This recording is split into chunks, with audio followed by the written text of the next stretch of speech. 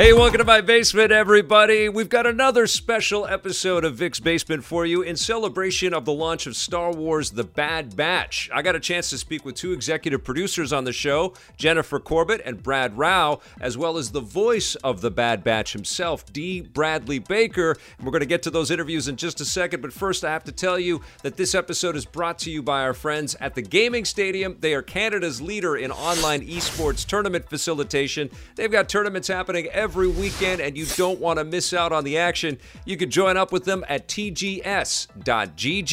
All right, let's get started with The Bad Batch.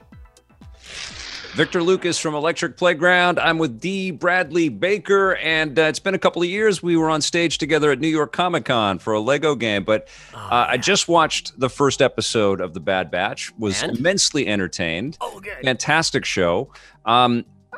Can you tell us who these characters are? I mean, apart from their names, which kind of define some of their characteristics, what's the difference between these characters and who are they?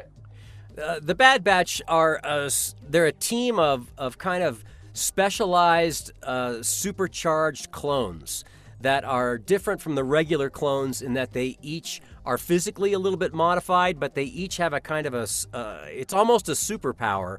Not quite that far, but they have a super ability that when you add them all together, they become this amazing, unstoppable force to be reckoned with in a military or conflict situation. And so they operate in a uniquely improvisational, on-the-fly kind of manner that also adds for a lot of fun. In addition to that, the difference of their characters is a really interesting dynamic. They're very different in personality and tone, and there's a lot of humor in that. And there's also a lot of back and forth in terms of how they are to deal with what's coming at them. Which there's a lot as the world changed from Republic with Order 66 into the Empire, which is it's a profound, dramatic, and rather dreadful turn of events. And to see how they process this and work this out together, it's really interesting and fun at the same time. Can you believe how much of Star Wars lore you can chart your own career with now at this point? I can't believe it. I can't believe the degree to which I'm playing in this universe that so captivated me as a kid. I just thought that was the greatest thing I'd ever seen when I saw the first Star Wars movie.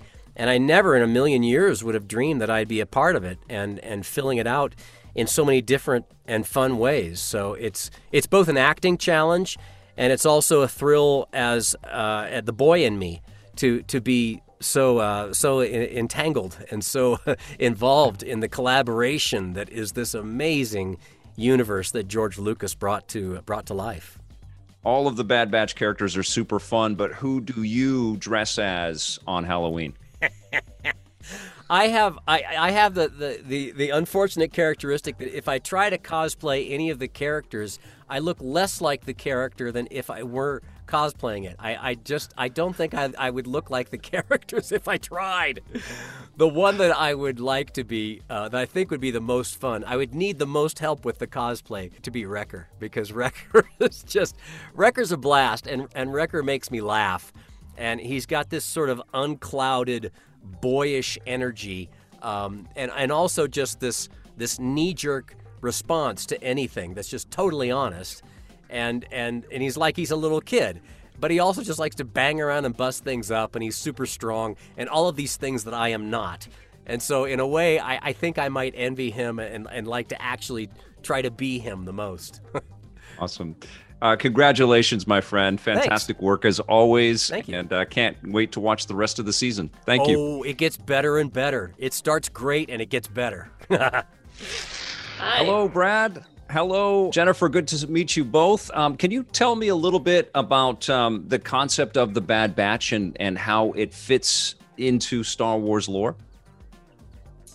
Yeah, the Bad Batch is a group of experimental clones who have unique genetic mutations and cybernetic enhancements in terms of Echo.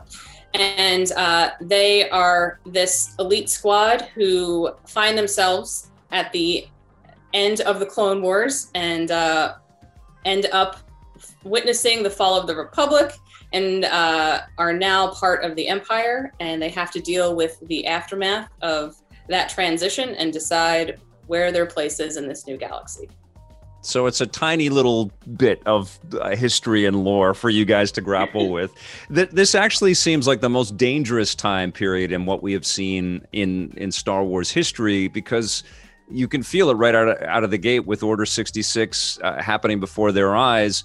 Nobody knows who to trust at all. It just feels like everybody is backstabbing and incredibly dangerous. Brad, this must be terrific fodder for you guys to craft some stories and to give us some different perspectives on all this. Absolutely. I mean, in this changing galaxy where the Empire is rising, but they're not at the full zenith of their power that we're familiar with in the original trilogy, there are gaps in power all across the galaxy. So who moves to start filling those gaps is really interesting. How our team deals with this changing universe and really just trying to survive is at the heart of our show. And yeah, the amount of stories we could tell out of that are almost infinite. It's really great. Is there a concerted effort on the part of the production team to kind of humanize the clones? I mean, we saw huge efforts with that with the Clone Wars series, but now it's almost like there's another slant to this. There are ostracized clones and clones that aren't good enough to be regular clones. Is that part of what we're going to get from watching The Bad Batch? Yeah, I mean, they start off as this unit that the regular clones, consider defective, and a lot of the clones don't even know they exist. So the Bad Batch is used to taking on missions and kind of being under the radar. But when the Empire takes over, obviously they run things a little differently, and the Bad Batch definitely does not fit in. Whereas the other clone troopers, because of their chips, question the Empire's rule less and less, and there's more of a division between our Bad Batch and then the regular clones. Brad, why would Tarkin want to move away, and the Empire want to move away from clones and to human conscripts and to craft stormtroopers? Do they feel like the clones haven't been successful? That is a really big question. I will say that we get into the why and the what and the when and the how in our show. Some of it I want to save for you to watch during the show, but we deal with all of that. It's something that, as a massive Star Wars fan myself, that I've always wondered, like, how did that happen? We see all the clones and then the stormtroopers. What happened to all the clones? What made that decision? Why did they do that? Or we deal with all of that in the show, and it's a lot of fun. It's really fun. That's awesome. Jennifer, do you want to tease any of the cameos, any returning characters that we can look forward to in this first season?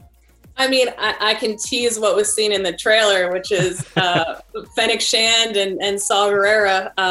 I will say there are other familiar faces that may pop up, but I think we're equally excited about the new characters that we've created and that audiences will soon get to meet and hopefully be attached to.